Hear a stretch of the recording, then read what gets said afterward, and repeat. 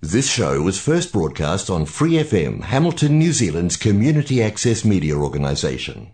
For more information on our lineup of shows and the role we play in the media, visit freefm.org.nz.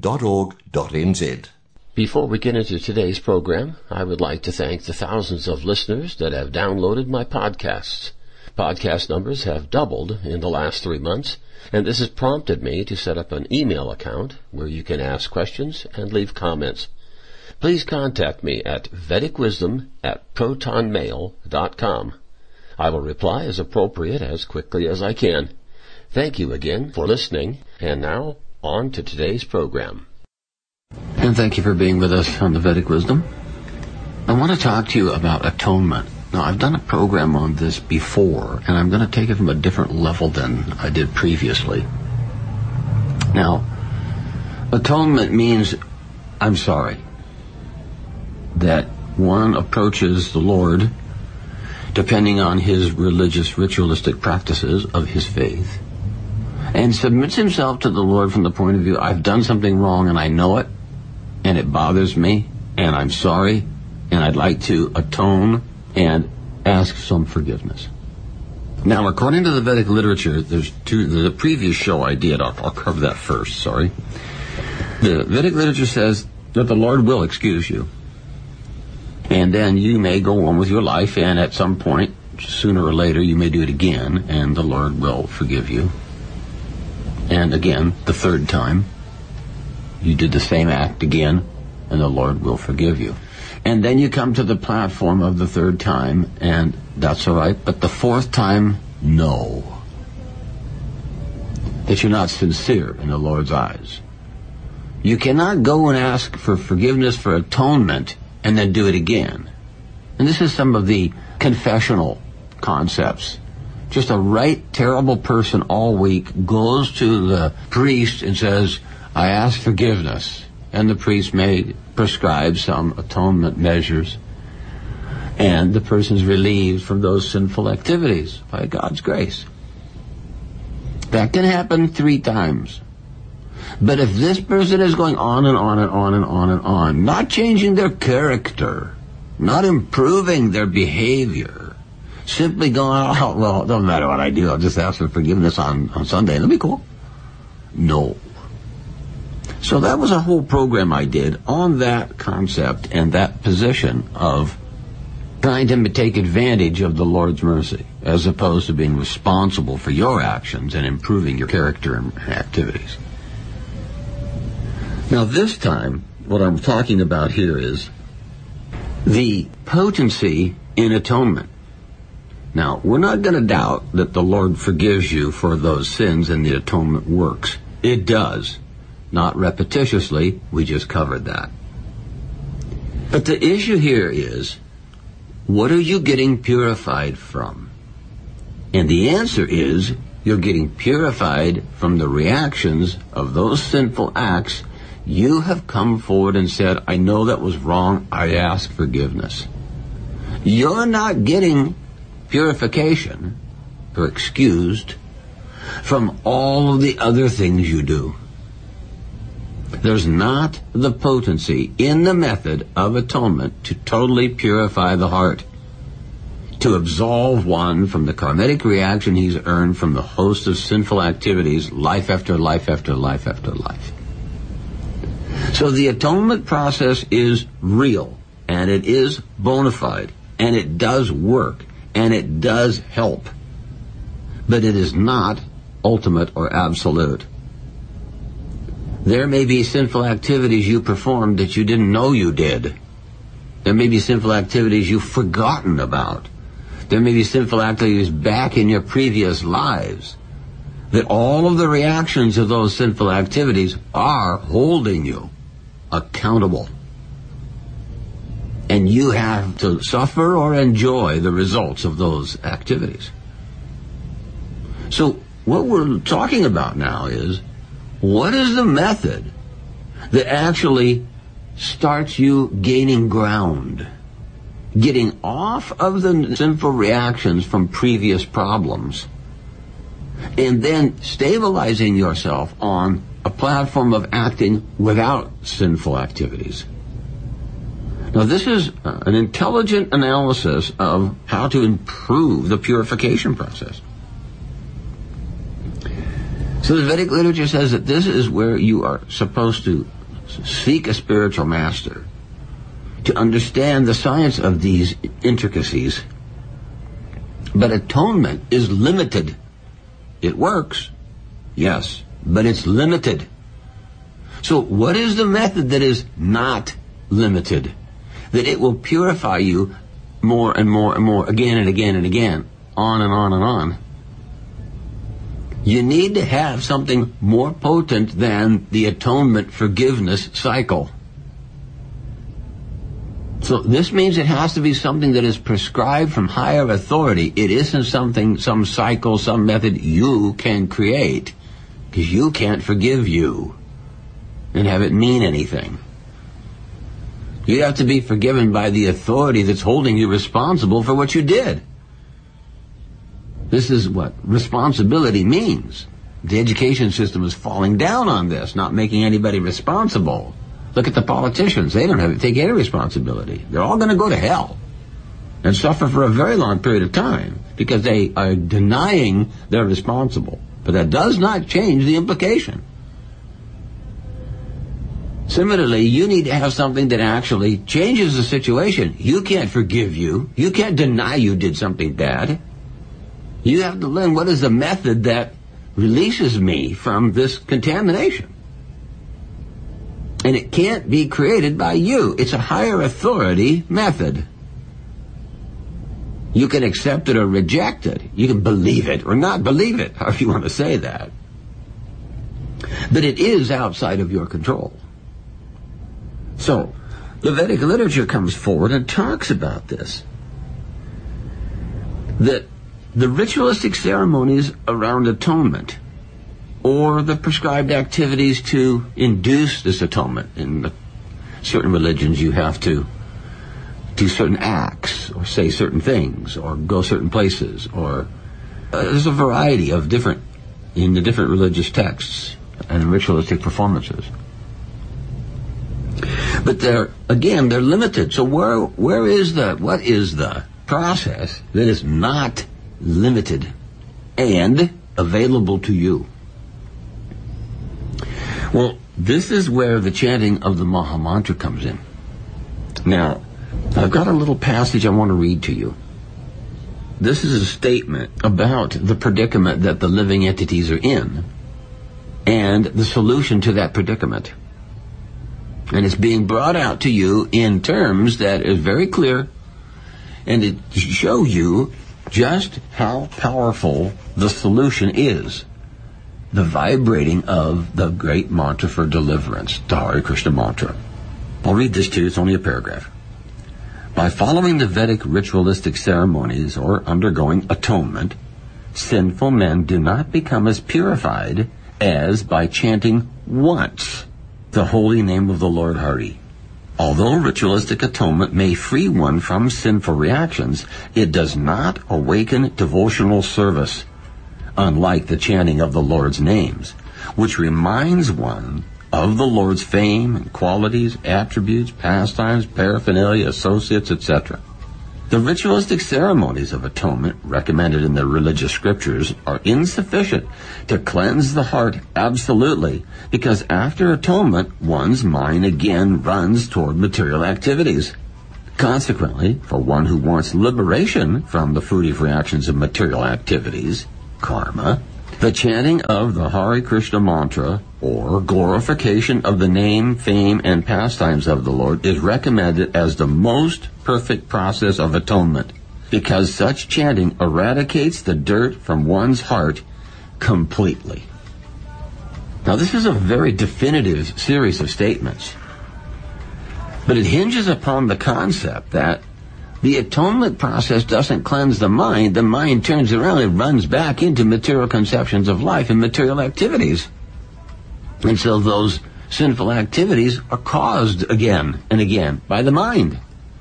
And the atonement process is not strong enough to keep the mind from doing that. So when one understands and he glorifies the Lord, he comes to the platform that he understands his relationship with the Lord. It induces devotional service. Now, we've covered many times on our program that service mentality is the superior consciousness for the human. Not selfish mentality, service mentality. That is the natural condition of the living entity, irregardless of what species of life he takes birth in. His natural position is, we are subservient, we are inferior to the grandeur of the Supreme Lord. We're not the same quantity of potency. He is great, we are small. So we are in a subordinate service mentality. That's normal. And if we adopt that mentality, this is called devotional service. We're devoted to the Supreme Lord as his servants, and we render service to his desires, not to ours. This platform of devotional service is induced by using the Maha Mantra. It is not induced by atonement. Please forgive me. It's a different status. So the chanting of the Maha Mantra has a higher potency than the process of atonement. So this is our program today, encouraging you to understand the potency and the result of the relative potencies of the prescribed methods. Everybody knows one should be sorry, atone, for mistakes, for errors, for pain or anxiety one inflicts. But he needs to know that above that, the Maha Mantra purifies the mind and consciousness to where he becomes qualified and attracted to the service mentality, the purified state of mind, and induces him to render some service. Now again, we've discussed, service can begin very simply. Srila Prabhupada says service starts at hearing. Simply hearing about the service of the Lord, hearing about the Vedic literature, hearing about the glories of the Maha Mantra. This is the beginning. Hearing, chanting, remembering, worshiping, offering prayers, offering obeisances, offering some service, sacrificing something of yours for the satisfaction of the Supreme. This is the key in devotional service. It's selfless. It's very difficult for us living in this material world where everyone is crazy, totally insane with selfishness. Everywhere you go, from 2 months old, little kids that are born with the selfish mentality in them, which was given by the parents at conception. They're born selfish. And they fit into the society that is simply practicing being selfish. We see it in every aspect, every sphere, every walk of life. People being selfish, whether it's business or it's education or it's government or it's politics, sociology. Everybody is out for themselves. That's why the world is called the material world. That is why everyone is suffering here. That's why everybody goes, something's wrong. I can tell. I don't know what it is, but something's just not right. That's why. So we learn from this verse, we learn from this subject, that there is something higher for the purification process to liberate you from the illusion, the bad association, the godless environment we're in, and that is the Maha Mantra and hearing the Vedic literature. Hear the mantra, chant the mantra. Hear the Vedic literature, contemplate the Vedic literature. Discuss the Vedic literature with other people studying it. It expands your understanding, expands your conscious awareness. It expands your ability to implement the methods and to employ the processes to their fullest effect. In this verse is one key word. It says, ritualistic atonement may free you from sinful reaction. It does not awaken devotional service.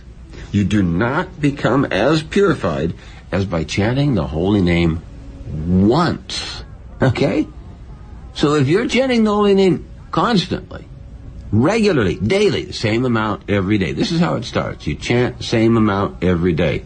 I chant it 50 times. I chant it 1,000 times. Whatever. You chant the mantra every day. It starts up a vibration rate that purifies and changes your entire life. Your perspective, your point of view, your understanding, your goals, objectives, your selfishness are all altered by the potency in the holy name. Simply hearing it once is so powerful. Think about using it daily on a significant amount. Prabhupada says you should chant at least 16 rounds a day. Around his 108 mantras, 16 of those. That's the minimum to become his disciple. And at initiation, the spiritual master agrees to take the rest of your sinful actions from you and burn those up because you've qualified for more causeless mercy that comes from the spiritual master, who is the empowered representative of the Lord for the deliverance of the living entities in this age. So this process is totally auspicious. If you simply adopt it, starting with hearing, and ensure it through chanting, and sustain it through reading, hearing, chanting, and reading, and eating Krishna prasadam, food stuff offered to Krishna. These four things, it is so auspicious that the spiritual master says you are guaranteed success. You can go back home, back to Godhead at the end of your life. This one. Not more lives, not birth after birth after birth. Stop. Okay, stopped. So at the end of this life, perfection.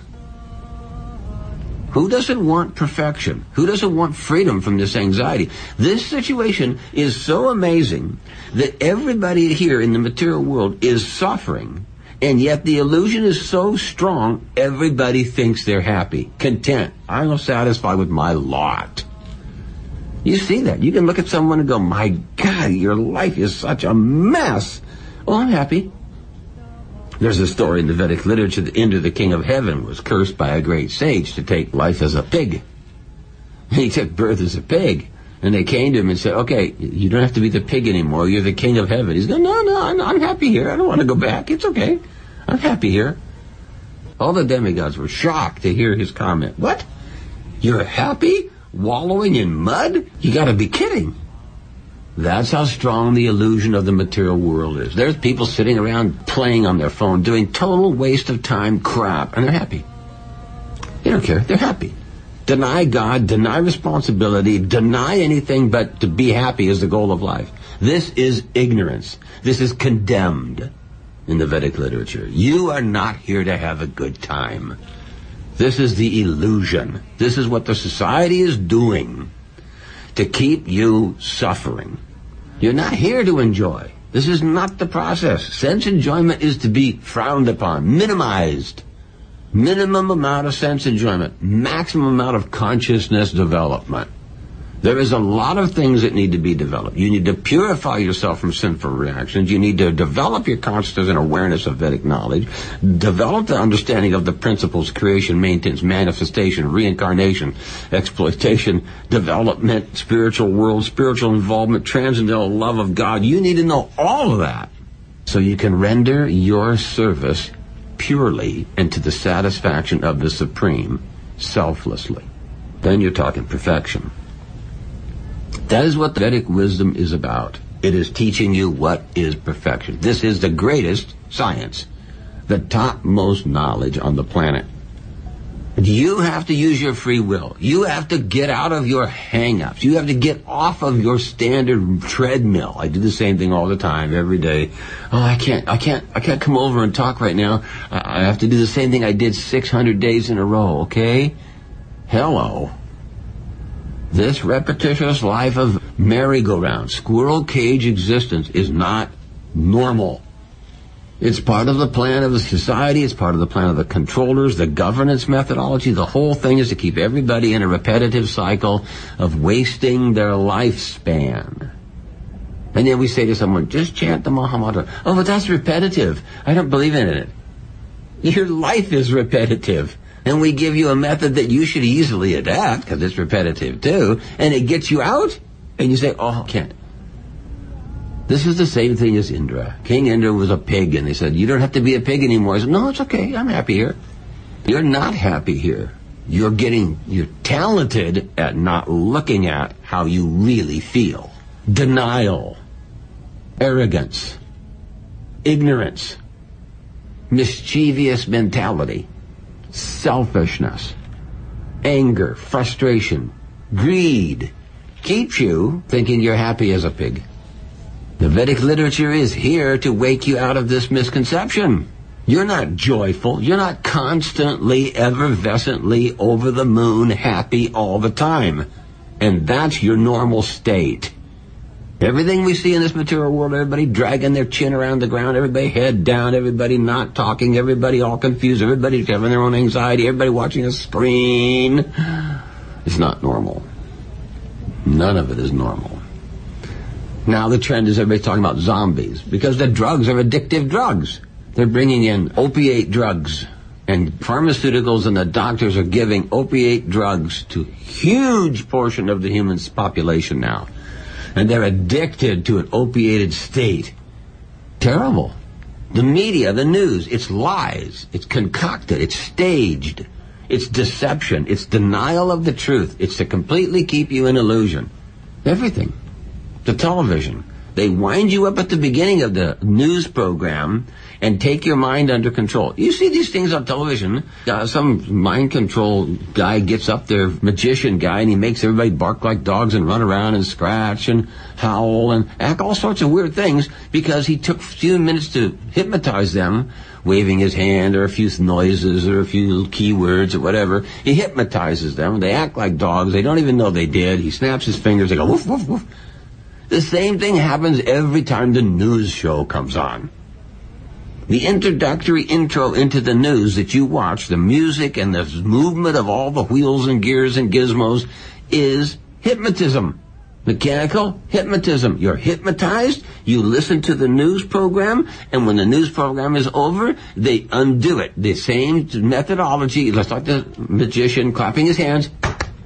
Wake up, the news program is over. You've had all this crap put into your head and into your subconscious, and you believe it to be true. You think you're the barking dog.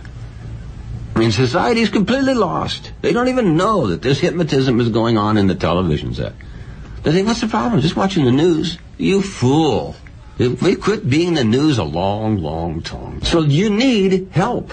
You're comatose, hypnotized, contaminated. You have all sorts of difficulties. You're not happy. You're getting old. You're wasting your lifetime. You're confused. You don't understand right from wrong anymore. You're in denial. How are you going to fix it? How are you going to overcome these things? The Vedic literature says there is no other way, there is no other way, there is no other way. Repeated 3 times for emphasis. Than the chanting of the Hare Krishna Maha Mantra. That is the only thing on the planet powerful enough to overcome these influences we're talking about. That you are living in. That I am living in. Use the Hare Krishna Maha Mantra. It's a tool. Vibrate it. It works. You will change. You will grow. You will come back to using your lifespan efficiently and effectively. Everybody's wasting their life. You don't necessarily know. Everything you have, everything you own, leaves at death. You have no control. Everything is gone, wiped out. Your house, your car, your friends, your family, your bank balance, your memory, it's all wiped at death. Gone. So you need to recognize that there's something bigger, something vitally important. So wasting time on these things and not solving the real questions of life and understanding how to act to free yourself from the cycle of birth and death. This gain and loss, gain and loss, gain and loss. This is the Maha Mantra. This is the Vedic literature. This is the mercy of the spiritual master. This is the causeless mercy of the Lord. Above atonement, above anything you can do with your own energies. You are freed by higher authority. Learn the method. This is the right method to purify you, me, and everyone else in this particular life. There is no difficulty if you accept the right process. That process is the chanting of the Hare Krishna Maha Mantra. It delivers you from all the sinful reactions, knowingly or unknowingly committed for many, many lifetimes, and brings you back to your true status of life. Love of God, service of God. Thanks for listening to this Free FM podcast. If you want to hear more content like this, you can support Free FM via Patreon. Head to patreon.com/freefm89 to find out more.